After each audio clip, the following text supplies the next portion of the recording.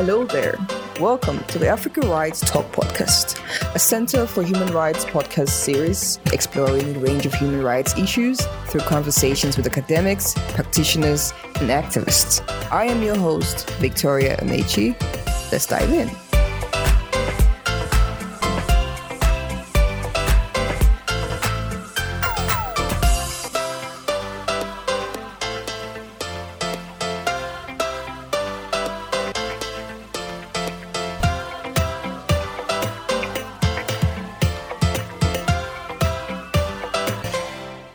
Dr. Dladla. Welcome to this episode of Africa Rights Talk, and thank you for coming on the podcast. And I would like you to introduce yourself to the audience. Want to know who you are, what you do, and nature of your work. Okay. Thank you very much for the invitation. It's much appreciated. It's always good to share what it is that we do at the university with a broader audience of people. My name is Ndumiso Dladla, and I teach in the Department of Jurisprudence. I'm a philosopher by training, but the object of my philosophizing over the past decade or so has been law, politics, and history. And so my writings and research are really distributed in the interrelations between the political, the legal world, and the historical. Okay. Yeah. So we're here because of, obviously tomorrow is Mandela Day. And we'd like to ask about your opinion. What do you think Mandela Day is about? The significance? What does it mean to you personally? And what do you think it means to South Africans? How do you celebrate it? Yes. So, Mandela is a difficult figure because one tends to want to avoid being unfair and placing too much historical responsibility at the feet of a single man. And it is important to understand that he is merely a symbol for a system which used him in a particular way. And so very often, he willingly, in some ways, stood for that system to become its face. But some of the things which I might say extend not simply to Mandela himself, but the system of which he was part. So I actually just returned from a teaching and research trip to the Netherlands, in which I actually structured a course which asked the question, why Mandela?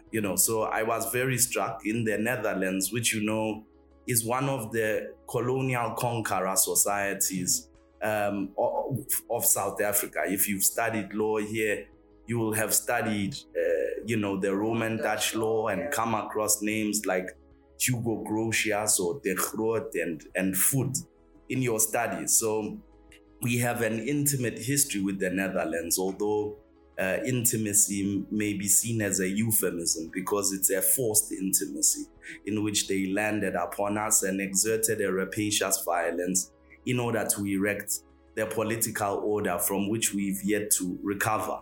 Now, in the Netherlands, in Amsterdam, they have a Nelson Mandela Park. In The Hague, the city where I was teaching, they have a Nelson Mandela statue. And I took the students there to go and see, to ask, what is it that Mandela has done for the Netherlands? That it has its own national heroes that have no statues. But Mandela was considered to be significant enough to erect a statue. Of course, there's one of him in New York and another in the financial center of London. So there is something which is to be asked, there is a general truism within liberation politics that the heroes of the oppressor are usually not the heroes of the oppressed. And so whenever it is that historical oppressor selects amongst the oppressed people a figure in order to really present them as a universal hero, one needs to ask oneself the question, what this figure represents for the interests of in this case, the conqueror. And so, it is by no accident that of all the incredible human beings that have been produced in South Africa's history and struggle for liberation, this is the one, whose face, whose image adorns the financial centers of Western Europe. And so I do think that my own interpretation of Mandela from an African philosophical perspective is to establish whether or not these statues, the figure of Mandela, is an embodiment of the will of his own people's understanding of him, or whether it's a figure which arises from the imagination of the other side. And I would tend to suspect rather that this is in fact the case, because there are many names that are erased from history. His even on money. I think it is not an insignificant fact that his face adorns the money, the currency of South Africa as well. Knowing very well that our people have very little of that money. It is a metaphoric answer to the question, whose Mandela is it? Those that have the money that bears his face, it is those. But we will unpack the historical dimension of this. Yeah. I think you're speaking on your behalf and also feel as to what it means to celebrate Mandela Day. And not everyone is privileged to have that understanding of oppression and discrimination. So what do you think people on the other side, how are they viewing this? Like, how are they seeing Mandela Day? They see it as, oh, we are now liberated. This is coming from, I think, from a privileged position of education, of re-envisioning freedom. So I feel like a lot of people feel like Mandela did so much to get to where we are, both white South Africans, both black South Africans. I'm asking, do you think South Africans believe what you say or think otherwise? Yeah, so I mean, look, it is not a religion and is not simply a question of belief. I think if you study the distribution of income, if you study the distribution of property, if you study the differences in life expectancies that mean between black and white South Africans, if you study the vulnerability to wanton violence, the exposure to deadly pollution, you'll see that the indigenous conquered people represent the largest majority, even accounting for their statistical majority of those who die, who are preoccupied with the business of death and dying in South Africa. So this is that variance with we to return to the historical picture, I guess one of the major preoccupations of my work is with this, with the presentation of the major problem in South African history having been apartheid. Mandela is very much part of the picture. He is very much part of the picture of the narrative of South Africa's major problem as apartheid. And according to this picture, the end of apartheid would resolve the historical problem of South Africa. Now, I'm suggesting that, and this is not my sole suggestion, that South Africa's problem in its contemporary iteration can be traced back to the 17th century with the presence of this Roman Dutch law. So it is the conquest beginning with the Cape and then the move of the Europeans inward that established this state of being. This state of being we call the state of conquest. So conquest is a method of forcibly asserting an illegitimate sovereignty over a territory and its peoples to rule them. Sovereignty, so it is to establish supreme power over the persons of people, even giving them law, but not by consent, but by force, And so apartheid was really just a 50-year period in the history of conquest in South Africa. It was preceded by 200 and something years of an ongoing problem. So we have certainly ended apartheid, but we haven't resolved the state of conquest. Much of the territory was seized long before apartheid. The 1913 Land Act precedes the birth of apartheid by several decades. The Glenn Gray Act in the previous century, even longer than that. So the question is, why the preoccupation with apartheid? A mere juridical and policy specification of conquest rather than conquest itself. So Mandela is very much part of the picture of the primary contradiction in South Africa being one of democracy. If we get the vote, then everything will be fine, and of course, this is not at all the case, and so this is not a view which has been popularized in the way that teaching is done, and it's not simply a matter of education.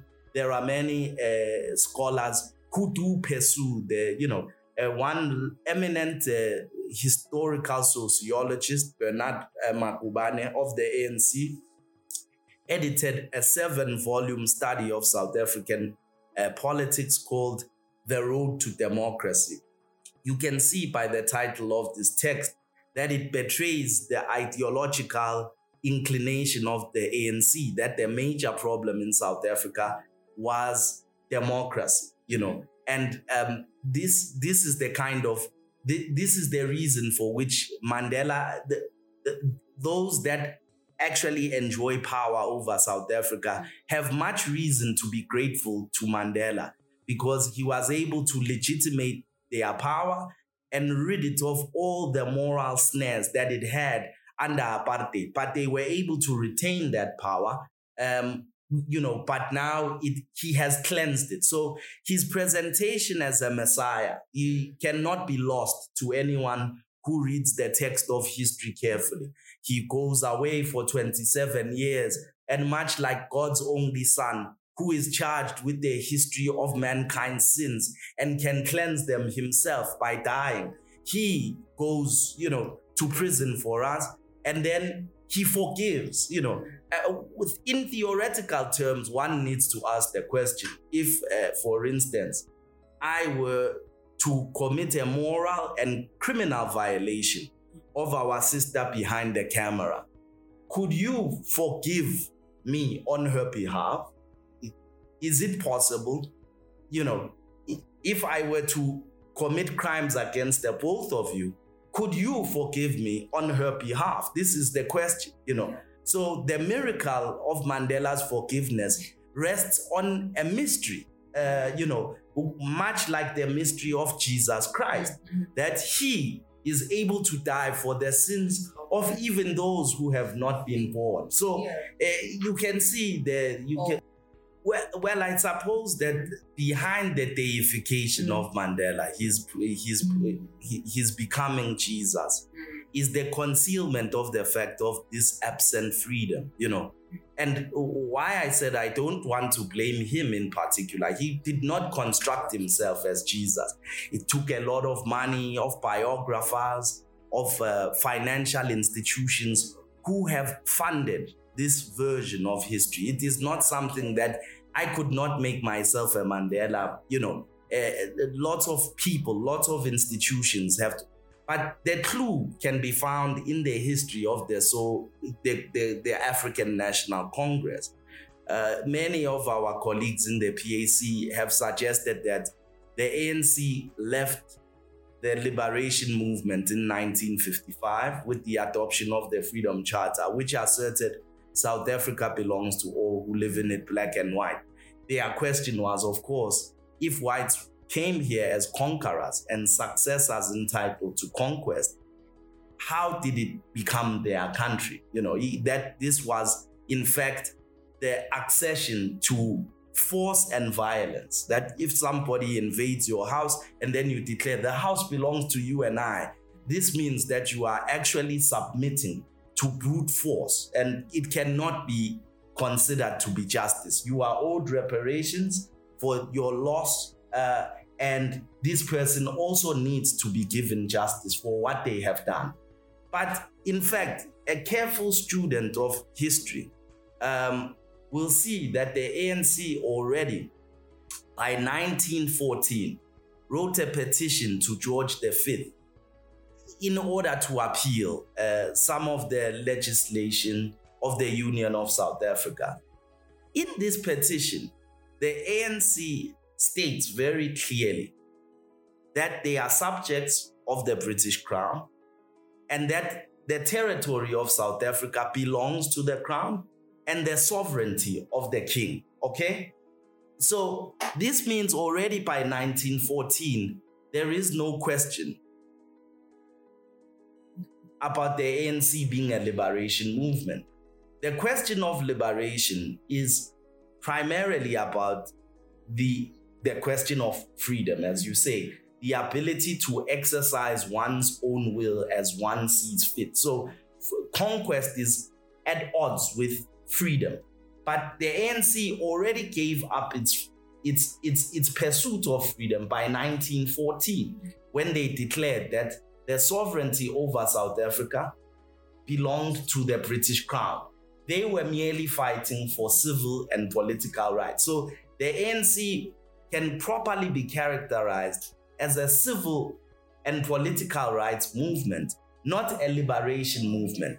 This was a conclusion which other African governments reached, in fact, that you are not fighting to reassert a sovereign title over your country. In fact, you do not even believe that it is your country. You merely wish to be treated as equal citizens in that country, not to rule, not to assert a competing. So the support of this particular method of engaging in activism by the West is because, of course, in the meantime, you see, they have asserted control over the diamonds, over the gold, over the cobalt, over the platinum. If we were talking about reasserting sovereign title, the legitimacy of all of these things that they have sold would be called into question. That how could you have sold diamonds to Anglo-American if it was not your country? So that sort of argument would have destabilized the economic interests of the people that love Mandela so much.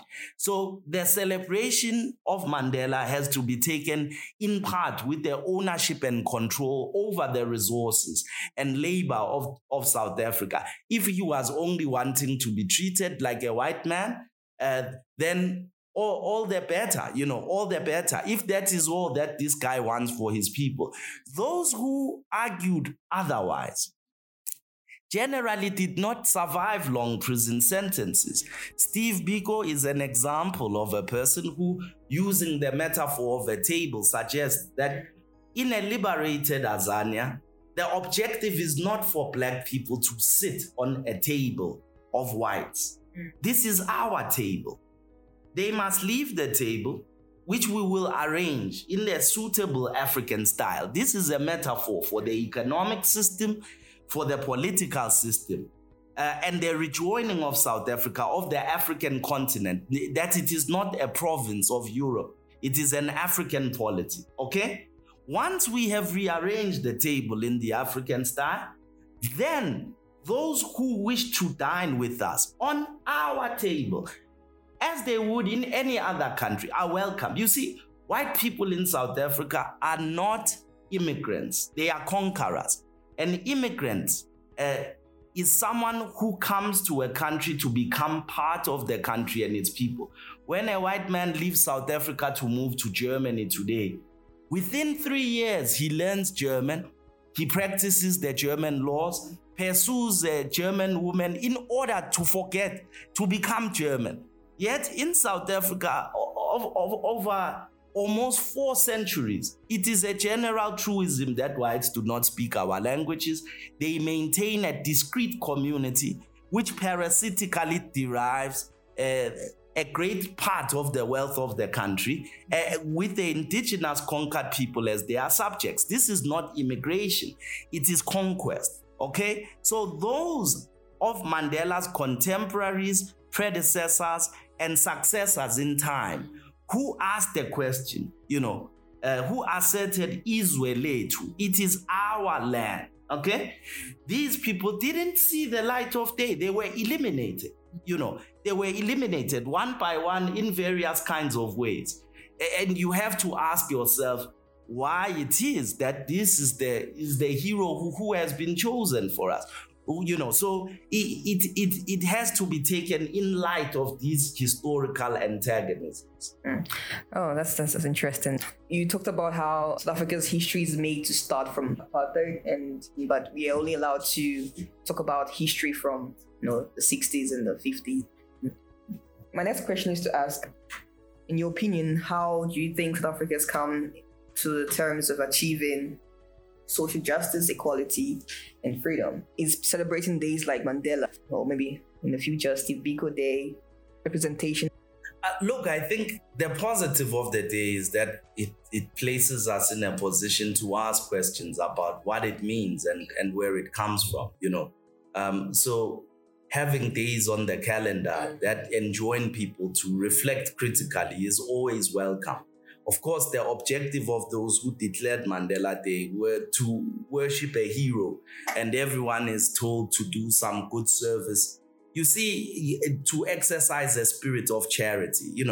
Charity is a fundamentally corrupt method of pursuing the question of justice. Charity is no substitute for justice. If people are impoverished because their crops and the land where they are supposed to grow their crops have been stolen, to have a day where they are given leftovers from the supermarkets is no justice. The function of such a thing is actually to sustain the problem, is to sustain the problem itself, rather than addressing the main question, which is, how did these people become impoverished in the first place? A historical reflection upon South Africa shows that, in fact, this land question, which is much misunderstood, is not simply a question of agriculture or urban dwelling. To ask the question, whose land is it, is actually to ask a question about the legal and political order, which sustains in a particular territory. But the question, is that a lot of land, was taken from Black people, not because white people even intended to use it. Land represented the last vestiges of freedom, of economic sovereignty. If you had a piece of land and you had cattle and crops, there was no need for you to go and work for the white man, even as he had butchered a neighboring village, found a mine, and was sending people to dig for gold. Why would you go and dig for gold when you have your wonderful family, you have your cattle, you have your land to tend to? So people did not voluntarily go and risk their lives for meager wages. What the white man did was to realize that so long as these people can sustain themselves and live in their own economic order, there is no way to entice them for our printed paper to come and risk their lives. The only way that we can force them into our service is if we take everything from them so that they have only their labor left to sell. So what they did, if they didn't forcibly take their land and leave people landless so that they had to sell their labor to feed their families, what they did was to impose taxes. So you have 100 cattle, we'll tax each head of cattle you have for £5 each. Where are you going to find the money? You don't have money. You've never used money. Your people use cattle. So you would have to sell your cattle, one cow to pay for the other cows, to the white man, who is the only one who has the money that he has made, the money that bears Mandela's face today. You would have to sell all your cattle eventually in order to survive the taxation, a taxation imposed upon you without having any political say in the use of the country's budget. So a theft, a legalized theft by an unlawful occupier and conqueror of your territory. But the objective of bringing you to heel is in order that you have nothing left except for your body to sell, that you become a wage slave. So so the idea that you could accomplish liberation, freedom, social justice without addressing how it is that we ended up in this situation in the first place, to suggest that people can be poor. How can people be poor today? Why are people poor today when, for instance, there are hundreds of farms that grow fruit that is thrown away and wasted when it cannot be converted into ciders and grape juice by the wineries of Ceres in the Cape? How can we say that there is hunger here when chickens are culled and thrown away by the thousands and hundreds of thousands? Because the model of profit which is used by our society, which has been agreed to, requires a demand for things in order for them to have a value. And if you simply give away those things which are available and have been produced, it disincentivizes anyone for paying for them. So we waste a great deal of food, we waste a great deal of everything in order to sustain the value of goods. This is one of the things that was agreed to in the negotiations of our brother who faces on the money today, that this money, in order to retain value, would place profit above human welfare. The Sotho people of the north in Limpopo have a saying that says, "Fita kgomo o tshware motho." It's one of the economic principles of Ubuntu philosophy. That means when one is given a choice between human life and profit, one must always choose human life. But we have a system that wastes food, that throws away food every single day while people remain hungry, and the price of food increases precisely because of how much waste is produced. So the point is that our ancestors would consider this madness. This would be considered madness. How can people in the village starve when so much food is being thrown away? So it's a method of distribution. To say that people are poor is not to state a mere fact. It is to choose a particular way of doing things, a way of doing things which Mandela unfortunately acceded to. This was not the approach of everyone within the liberation movement. So to speak of social justice, all of the things that you see, all these wrongs, they happen as a result, first of all, of the hunger which people find themselves in. The kind of social inequality is a question of distribution.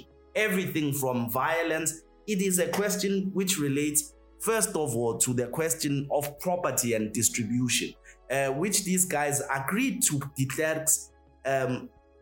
Klerk made them agree to his constitutional principles even before a democratic election.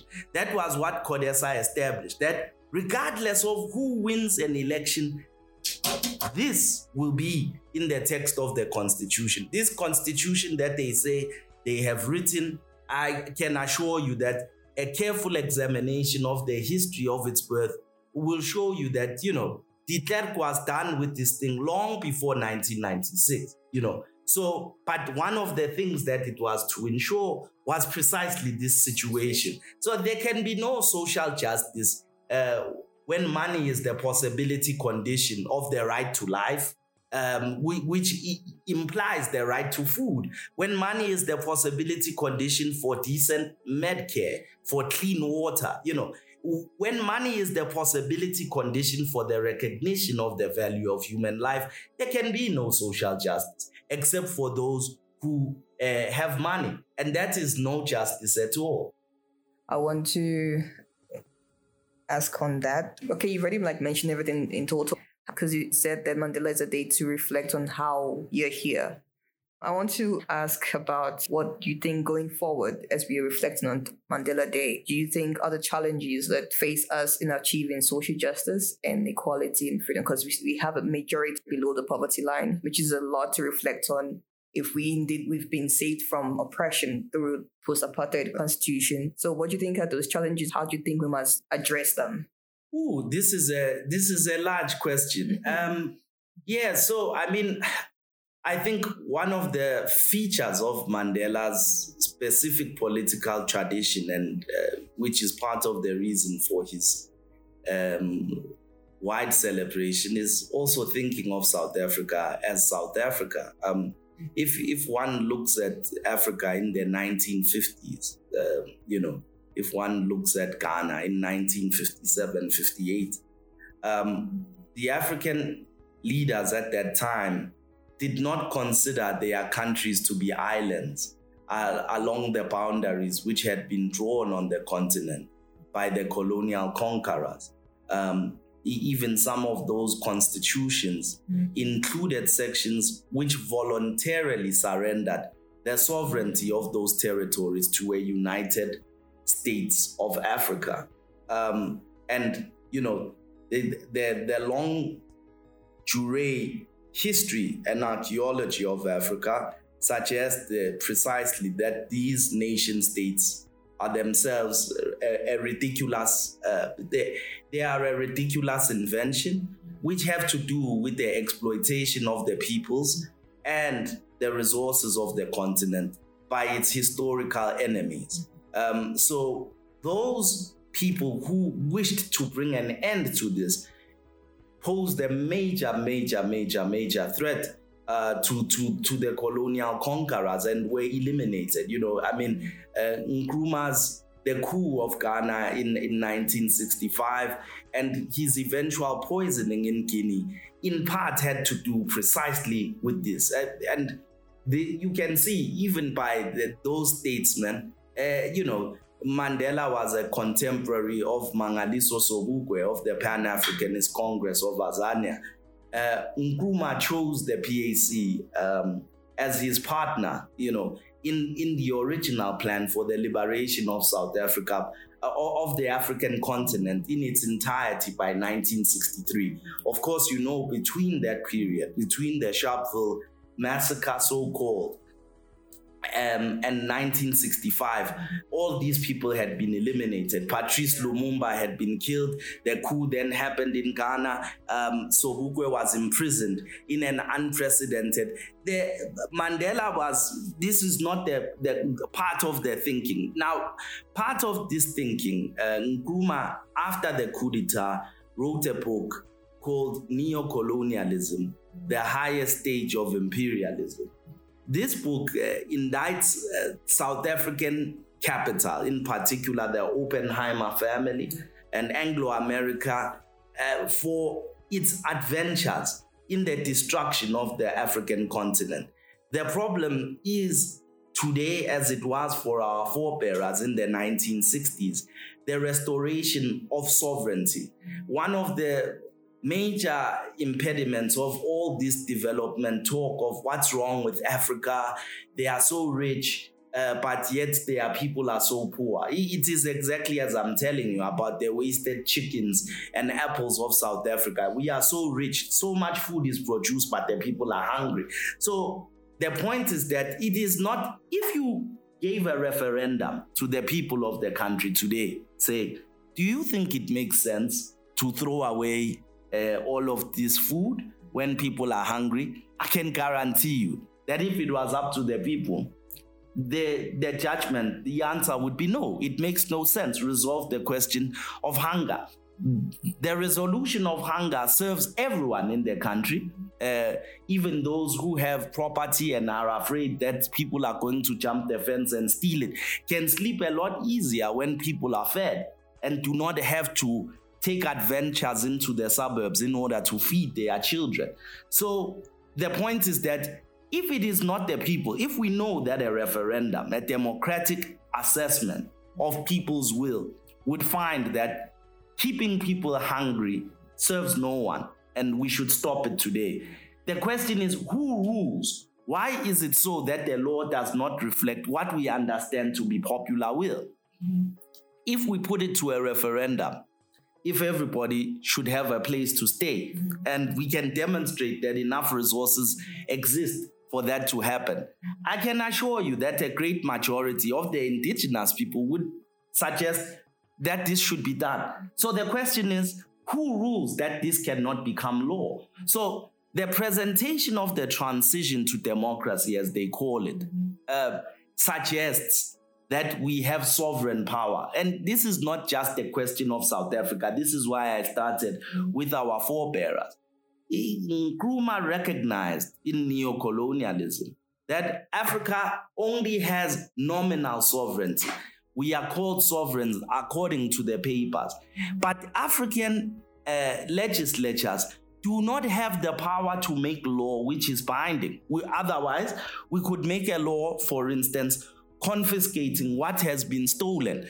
Much of what is stolen still profits others except for Africans today all over the continent. The Congo is a living hell today as a result of the profits which are being made by everyone but the Congolese.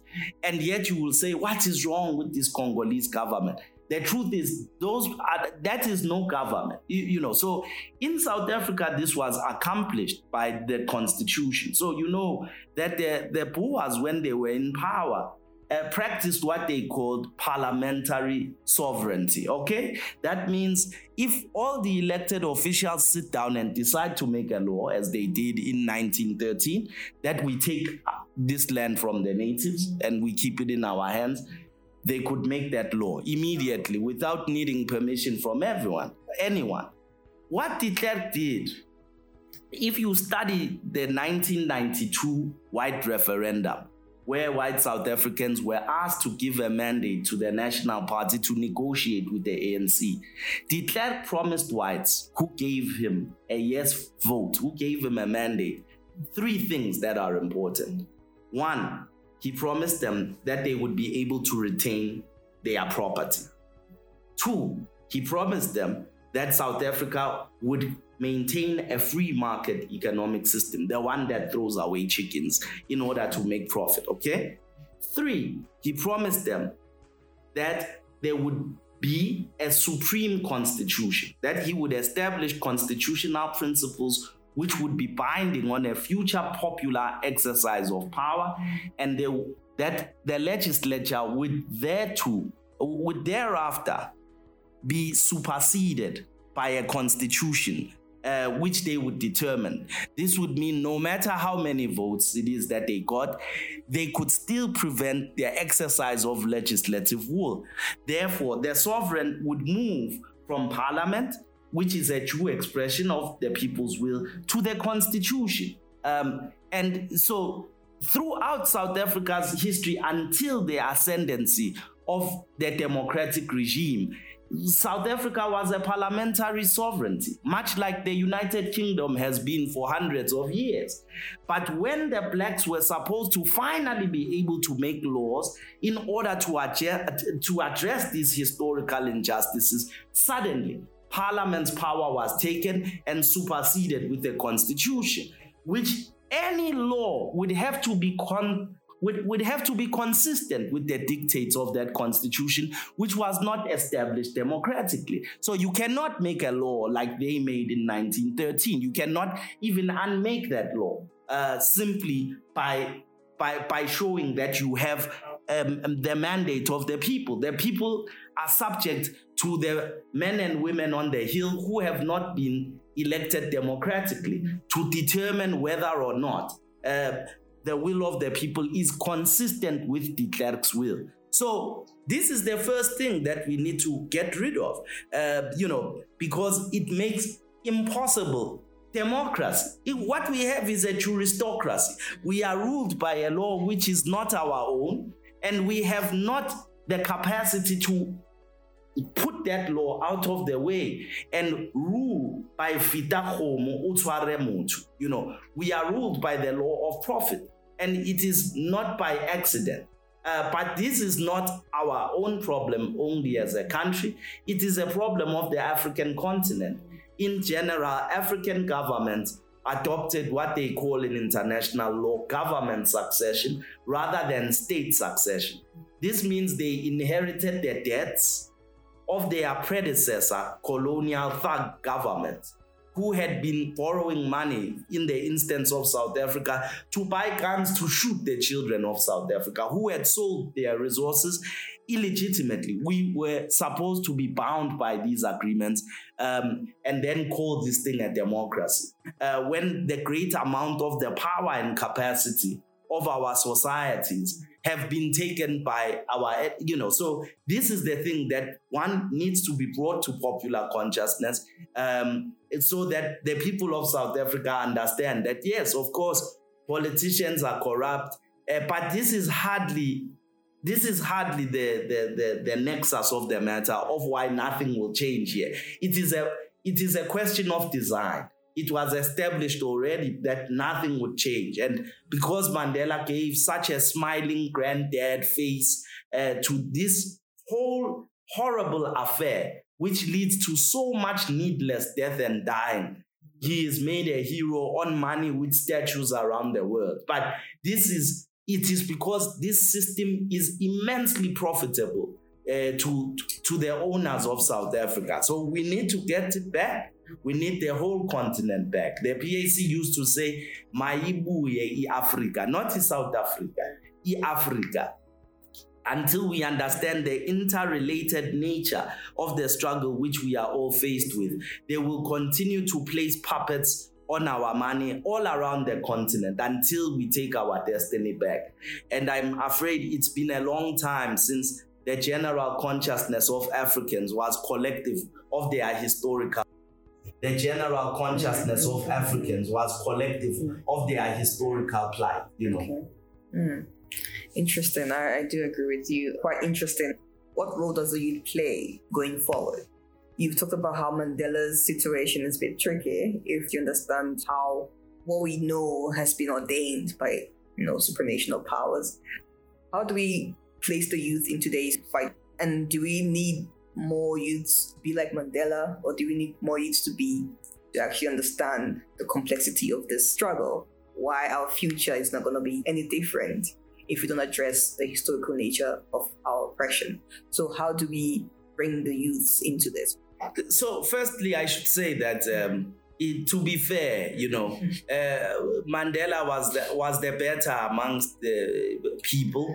A lot of people faced with seeing gross injustice are quite happy to do nothing. He was a lawyer and could have made a lucrative practice rather than involving himself in the collective struggle of African people. And so, this kind of attitude that understands suffering of others as our own suffering, that one cannot have joy and enjoy themselves while others needlessly suffer, is an attitude that certainly should be adopted. One of the major criticisms of the Africanists who left the ANC was this, and this is something that is important to the youth. Many of the people who I'm saying were killed and didn't see the light of day or long prison sentences. One of the peculiar features of their political movements are what we can call intellectual sovereignty. They insisted on the necessity of studying the problems and thinking for themselves. So many of their constitutions, for instance, of the Black Consciousness Movement or the Pan-Africanist Congress of Azania, didn't admit white members. In so long as white supremacy remained in South Africa, they thought whites who are interested in the liberation of South Africa should go and use their power in their own communities amongst their fathers and mothers who own the mines, who direct the militaries. That's where they should. But that Black people should organize together to study the nature of their problem and decide on a way forward. The point was that not having intellectual sovereignty, not thinking for yourself, places you in the danger of being used by others who tell you what the problem is. And this is what happened to the African National Congress. It gave up the business of thinking for itself to another group of people, so that even the best of its young women and men who wished to do something were receiving instructions from others who had worked out the problem. So the question for the students and young people today is the importance of thinking for yourself. This means even when watching a news bulletin, being told what is happening in Russia and China, one must never be satisfied simply to hear it from the bulletin. One needs to go to the library and engage in an independent course of study to understand the history of the actors that are being portrayed. This includes suspicion of your own lecturers. Everything which I have said here, you need not accept what you hear in podcasts as the gospel truth. One needs to practice the discipline of assessing what one is told. by looking for sources, by verifying this before taking action. One must not take action simply on a sermon that one hears what the nature of the problem is, especially when you are aroused and something resonates with what you have witnessed. It is important to study the veracity of what is being said. That is how we will not end up being given heroes who are actually our villains. So the problem is that all of us are called, even as we are training at the university, to take up their professions. For instance, much of the evil of colonial conquest happened with the aid of lawyers and continues with the aid of lawyers today. What do people who study corporate law and go and work for a firm believe that they do? When a mining company poisons water and air, it requires lawyers who will defend that in order to secure its profits. So when you say, oh, one day I'm going to practice corporate law, mergers and acquisitions, what do you imagine, beyond the abstractions of the juridical method, are the human costs and motives of the institutions which will use your labor? So, everybody says, I specialize in the production of nails. That the nails that you produce are used to make bombs that kill hundreds of thousands of people is not your business. You are a specialist of producing this particular part. So the conscientious student needs to assess, when you say this is what I'm going to do with my life, how will the skill that you are cultivating be used by the institutions which you are going to volunteer your labor? So it is not only the men of politics that sell out their people. All of us are making choices in relation to the way in which we will make an income one day with what we learn at the university. Many of the evil things that we see all over are done by very nice people who go to church every Sunday and pay their tithes and are concerned about the state of the country. But whether it is that they cook the books in the form of accounting and auditing, whether it is that they defend these things in the course of court practice, that they write agreements that bind communities to bondage and suffering, that the application of your conscience to the very exercise of your labor and how you sell it is part and parcel of what needs to be done. So the exertion of this consciousness is not only to the grand historical problems with the actors like Mandela. All of us are faced with choices on a daily basis to make decisions according to our understanding. And, this can only be done by continual and critical study. But ultimately, this needs to direct us to the political situation, which leads to the kind of bondage that's experienced by African people all over the continent today. And what our forebears understood and knew very well is that it will be impossible to gain liberation for a single African country while the others remain in bondage. That is just a pipe dream. It is either all Africa will be liberated or none of it will be liberated. This is just unfortunately the fact that we are bound. Our destiny is bound, and so this is a consciousness that needs. But of course, directing ourselves towards the Constitution will be a major first step in beginning to exercise our sovereign power. That will come with consequences, of course. There were African leaders who did insist on returning the wealth of the country to their peoples, and there were consequences for that because they did it without other African countries because of the cowardice. If we study the case of Thomas Sankara, you'll see that the French had to get rid of him because he was quickly on a road to make a difference using his country's resources in favor of his people's destiny. So if we have another Sankara today, the same thing will happen.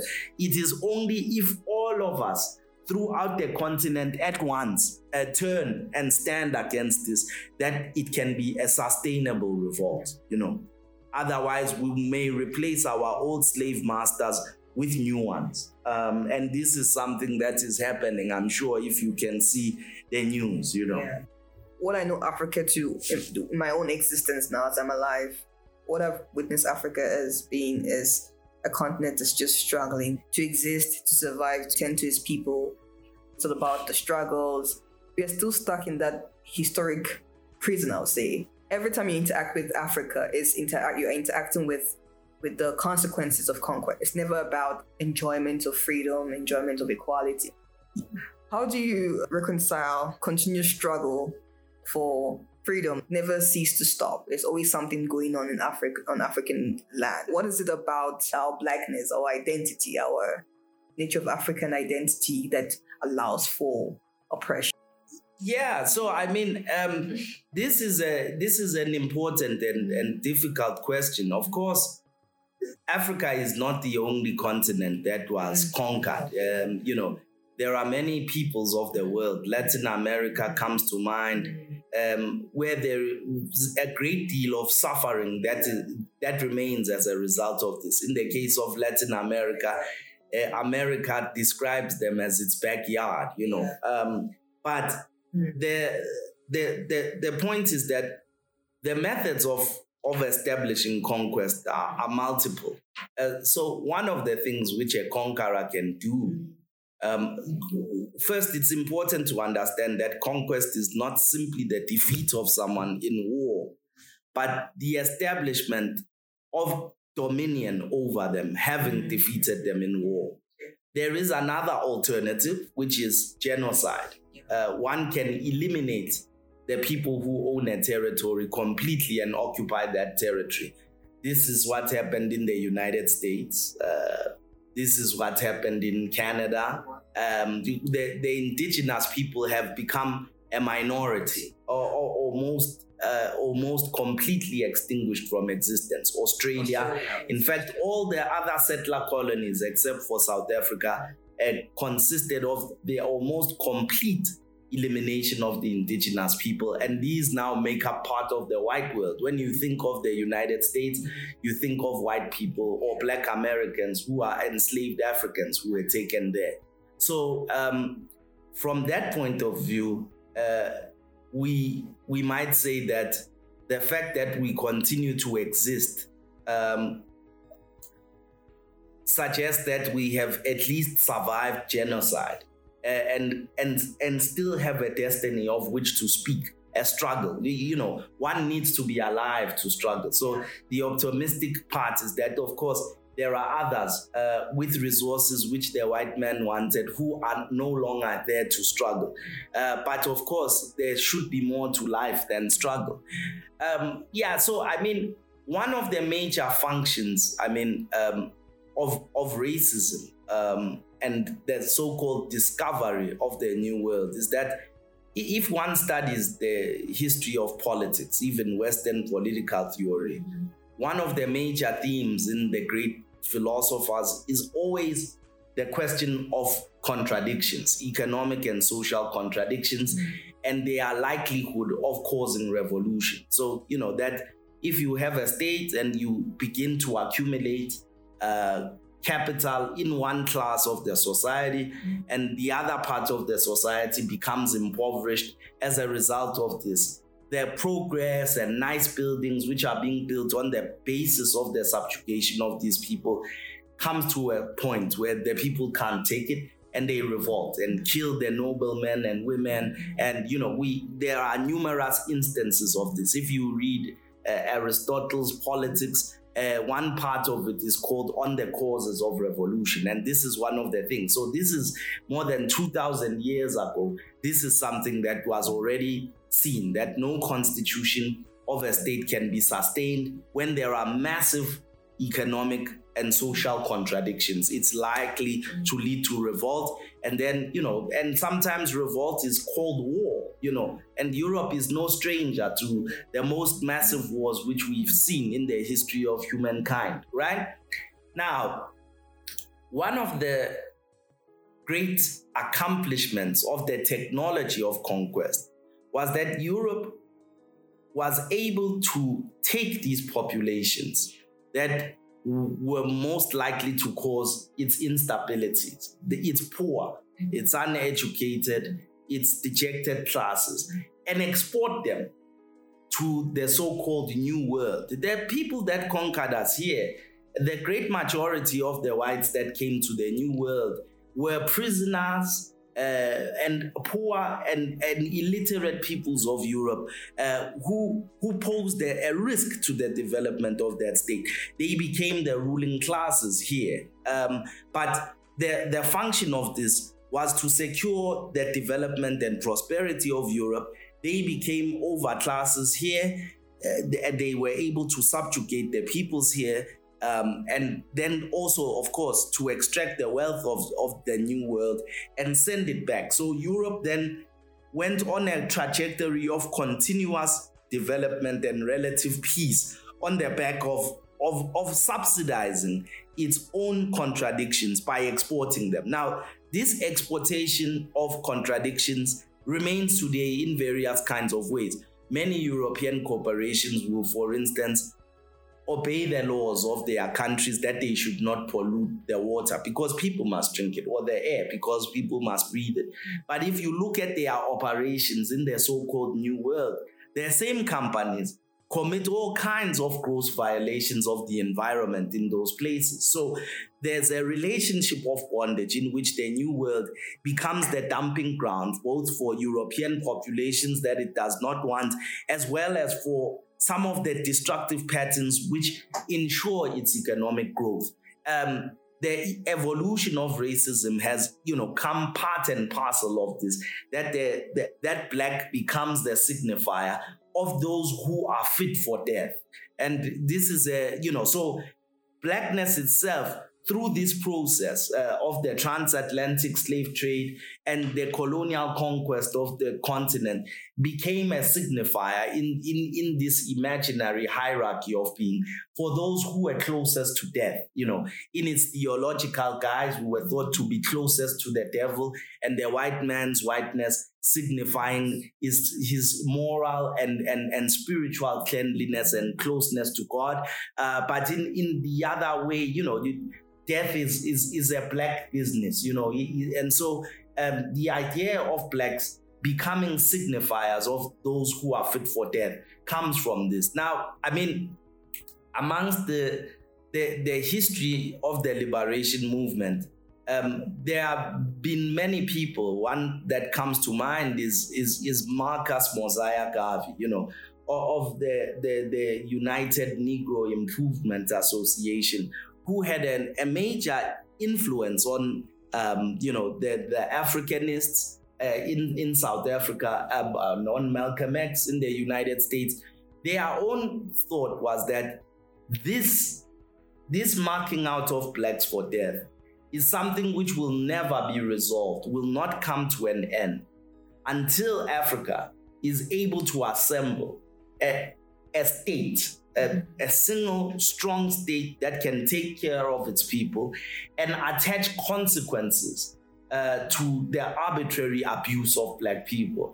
You are seeing today, Malcolm X already began pointing this out in the 1960s with the ascent of China after its revolution, that the Chinese were in a similar situation of being fit for death and humiliation. But as the Chinese state has gotten its business in order, that there are consequences to the violation. Today, if you insult an African or beat, there's nothing which these guys can do, So we can bring out statements, we can complain, but there's nothing which we can do because despite the fact that, of course, much of the resources which run the world economy are derived from here, they are stolen from here with our leaders and ourselves just leaving our mouths open.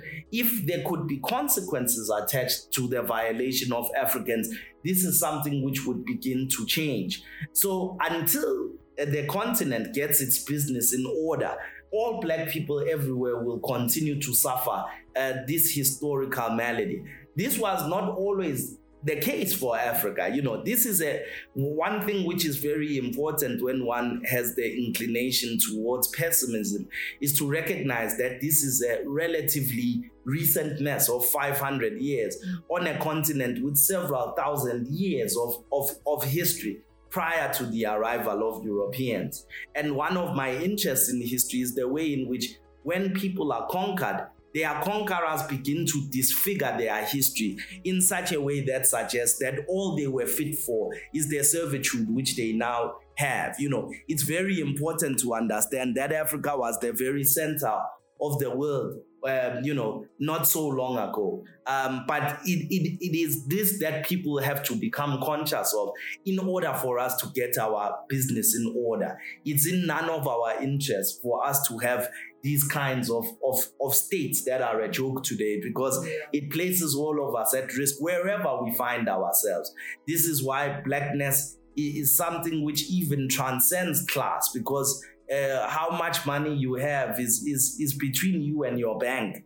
When you are found in a department store wearing your skin, you receive the treatment that all of those, if you entered Libya today, whether you had a billion or you had a rand, you could be enslaved because you've been marked out for that. So it is our collective business, and the divisions that we have on the basis of these false things like states, the lines that the white man has drawn on linguistic groups, they actually serve the motion of keeping us in servitude. It is, this is why Nkrumah wrote a text, Africa Must Unite. There's nothing which is simple about this, but so long as we remain divided in this way, that is why apartheid proper was precisely a method, a system which white supremacy could perfect the division of blacks on artificial lines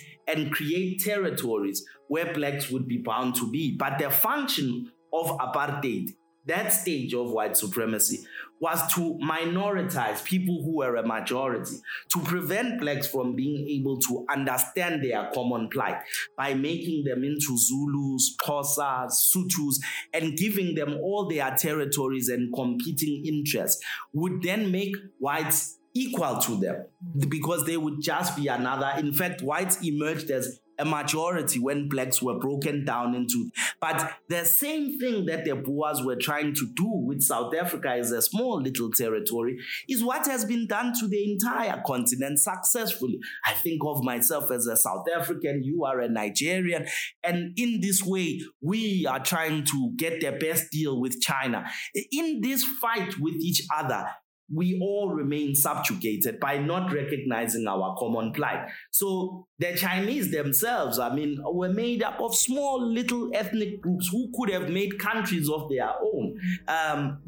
It is the very organization as a collective entity that makes their bargaining power and ability to attach consequences to their violation. If they close or ban your product from being able to be sold in China, it could affect your very viability. That's more than 1 billion people speaking. When they say no, you have to listen, because, so we have a similar kind of odds, but what we don't have is unity. And unfortunately, you will find a university campus, the Nigerians will be speaking only to Nigerians during the time that they are there. In fact, the people from KZN will be speaking to only the people from KZN. So you see the birth of a unified consciousness, which is the possibility condition to resisting and stopping this mess, is something that,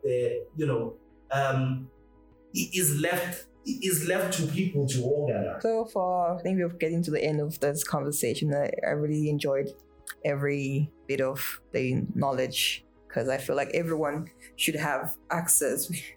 Not everyone has this privilege to be able to interrogate their place in society, why they are where they are. They just accept reality and not know that they have a very important role to play in how life happens to them, and how, if we keep having these conversations, we can find a way to unite, like you said, and have a common purpose of liberation. Even when it came to the South Africa's liberation history, there's a lot of sects that we're just having contradictory meanings of liberation? Why is it that we cannot have one sense of liberation? Isn't the problems of Africa the same? So why are we having different approaches? Well, I mean, I think part of it will be a problem which is related to communication and the dissemination of, the dialogue is the basis of establishing any kind of consensus between people. But it is also, some differences are irreconcilable. In every place, in every family where you might invade a house forcibly and then offer the people terms, the responses of the people may be different. There are those who will say, our conqueror has come with some nice technology here. Maybe, we should let him stay. And there are those that will be offered some piece of the pie in order to agree to certain terms. So people do not get virtue by merely being Africans themselves and by the virtue of being African, desire what is best for Africans. So there are various interpretations and differences on the line of religion, on the line of different kinds of moral commitments, that even within people who are resisting, those differences will come about. That is just the nature of human consciousness, that, even in the same household, children, become different things, from their household, the same household with the same parents and resources. Yeah, there are. One sister will say, my mother is a wonderful woman, and the other one will say she's evil, having been raised by the same mother, because, the way in which a human consciousness finds its wholeness and completion is very different. And so we ask different questions and pursue different things. Our threshold for pain and suffering, our patience is different. And so in the process of finding liberation for a collective suffering of people, a lot of discussion is required. And hopefully, the elimination of bad arguments can happen simply by discussion. But very often it turns to violence. Political violence is sometimes structured on differences of principle between people, But currently, I think the largest problem that we have as Africans collectively is ignorance, ignorance of the plight of the continent. There are very few people who even know what is happening in our neighboring countries right now, who have even an idea of the history of our neighboring countries, And so, and this is something that certainly an education system can be banned for. We've been taught as though South Africa is the universe, and it's not. So the interrelations between South Africa and the rest of the family on the continent as a main basis, the developing and cultivating of the discipline of reading news across the continent so that you know what is happening everywhere on the continent, to think of the continent as your home rather than this little corner. This forms the basis, So this is terrible because, of course, many children will have gone to schools where they have gone to school with people who come from their own town or province. But that when you come to university and there are people from all over the continent, one still remains ignorant and learns not. Is a function of the failure of the system as a whole, So it is necessary to break out of that South African consciousness and understand our place. This will form the basis of being able to organize on a much larger basis. And this has been done before. As I said, there was a time when our predecessors, understood what was happening on every corner of the continent.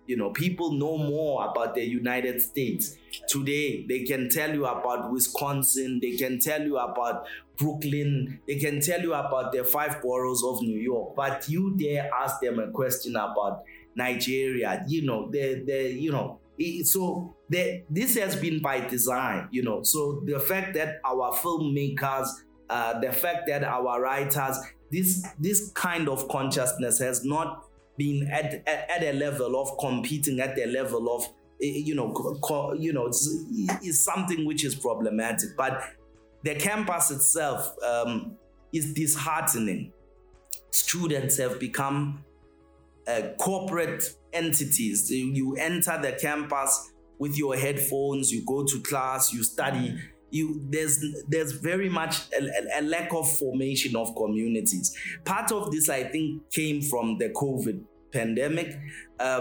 In addition to teaching people to be afraid of each other, because crowds, touching, proximity was associated with risk. What it has also done is that it's destroyed historical continuity. As a first year coming to campus, you would have found organizations of people who had already had reading groups, activist organizations. You would have joined, and then those students would have graduated and left you there.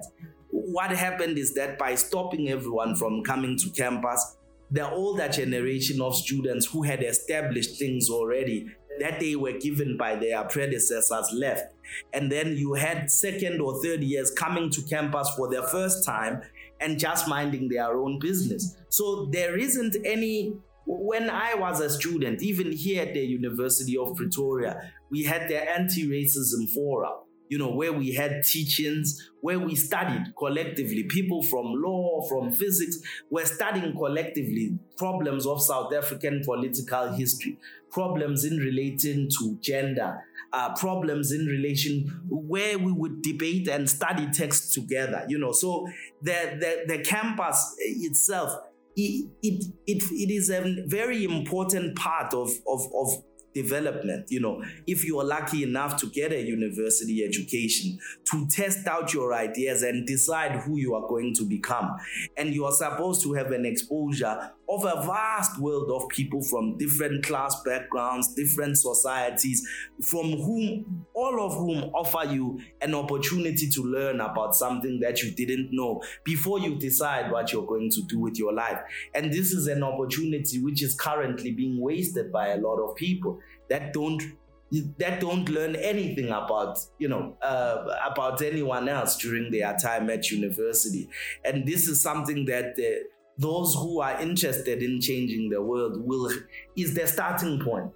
Their starting point for the formation of any kind of consciousness is a conversation, is the posing of a question, is the testing of a prejudice that somebody has by providing evidence from a different experience. If you don't talk to and are part of collective groups with other people, this is something that can never happen. And tyrants, political tyrants, oppressive regimes always strive to atomize people, to prevent collectivity. They make laws to prevent people. Now there are no laws necessary. People are simply not organizing on a common. It's much easier to oppress people who don't communicate with each other. It's just like abusers. If you wish to abuse someone, you isolate them from their family and friends. Say, it is only I who can love you. Workers, it's the same. You don't know how much the others earn.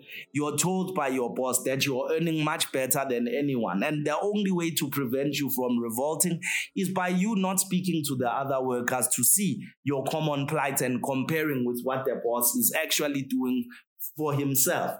So the basis for any kind of political action and resistance begins first with communication and then unity. Because, this is how people establish people's power. So the fact that people are so atomized, so individualized, so self-concerned, it really spells trouble for the future. Because the only way in which people can come to a higher consciousness about their collective experience is through communication and making common cause with others. And it seems that no one even needs to resist. Here on this campus, meetings of people used to be broken up for nothing more than conversation with each other.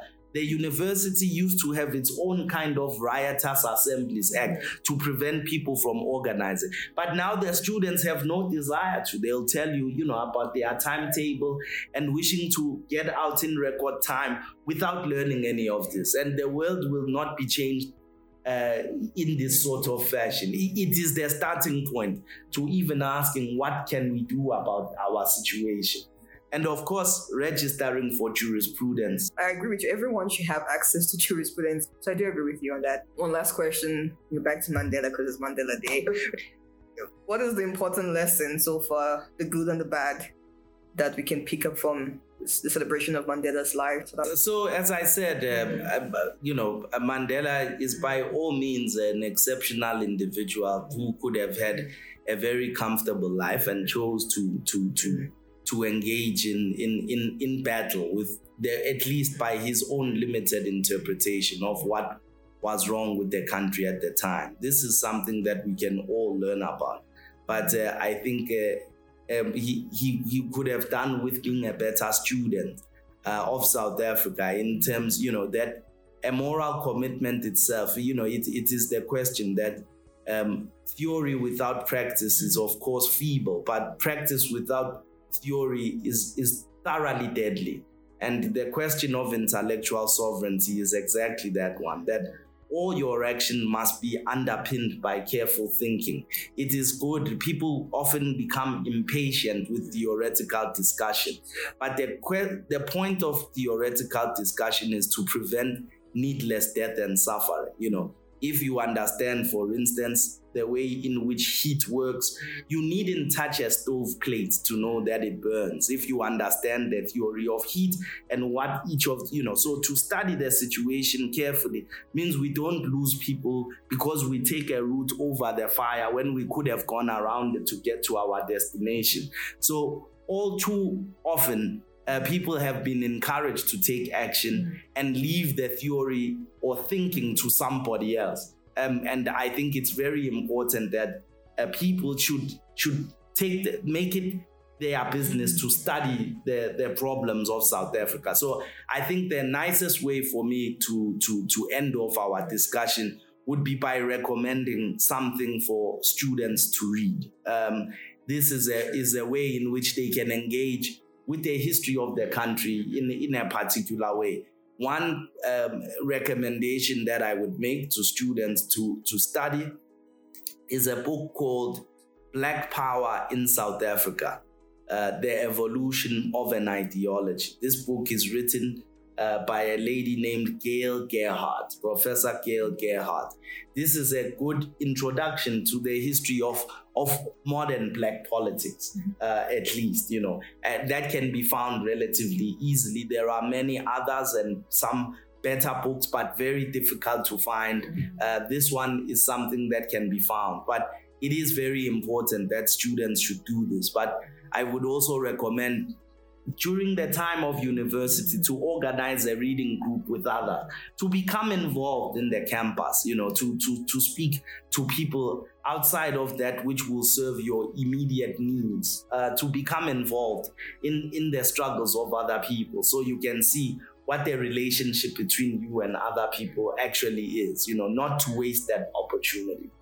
Right. Thank you so much, Dr. Dladla. That was very insightful and heartfelt conversation about the future of South Africa and hopefully at some point the emancipation of Black folk in this country. Thank you so much, and I hope some other time we can have you on the podcast to discuss other less dark matters. Dark matters. No, I look forward to the day. No, thank you very much. I appreciated the invitation. Yeah, yes. Thank you so much. Right. Have a good day. You too. Yeah. I have just listened to the Africa Rights Talk podcast. I hope you've enjoyed this episode. Do not forget to subscribe to our YouTube channels, social media platforms such as Twitter and Instagram. Thank you for listening.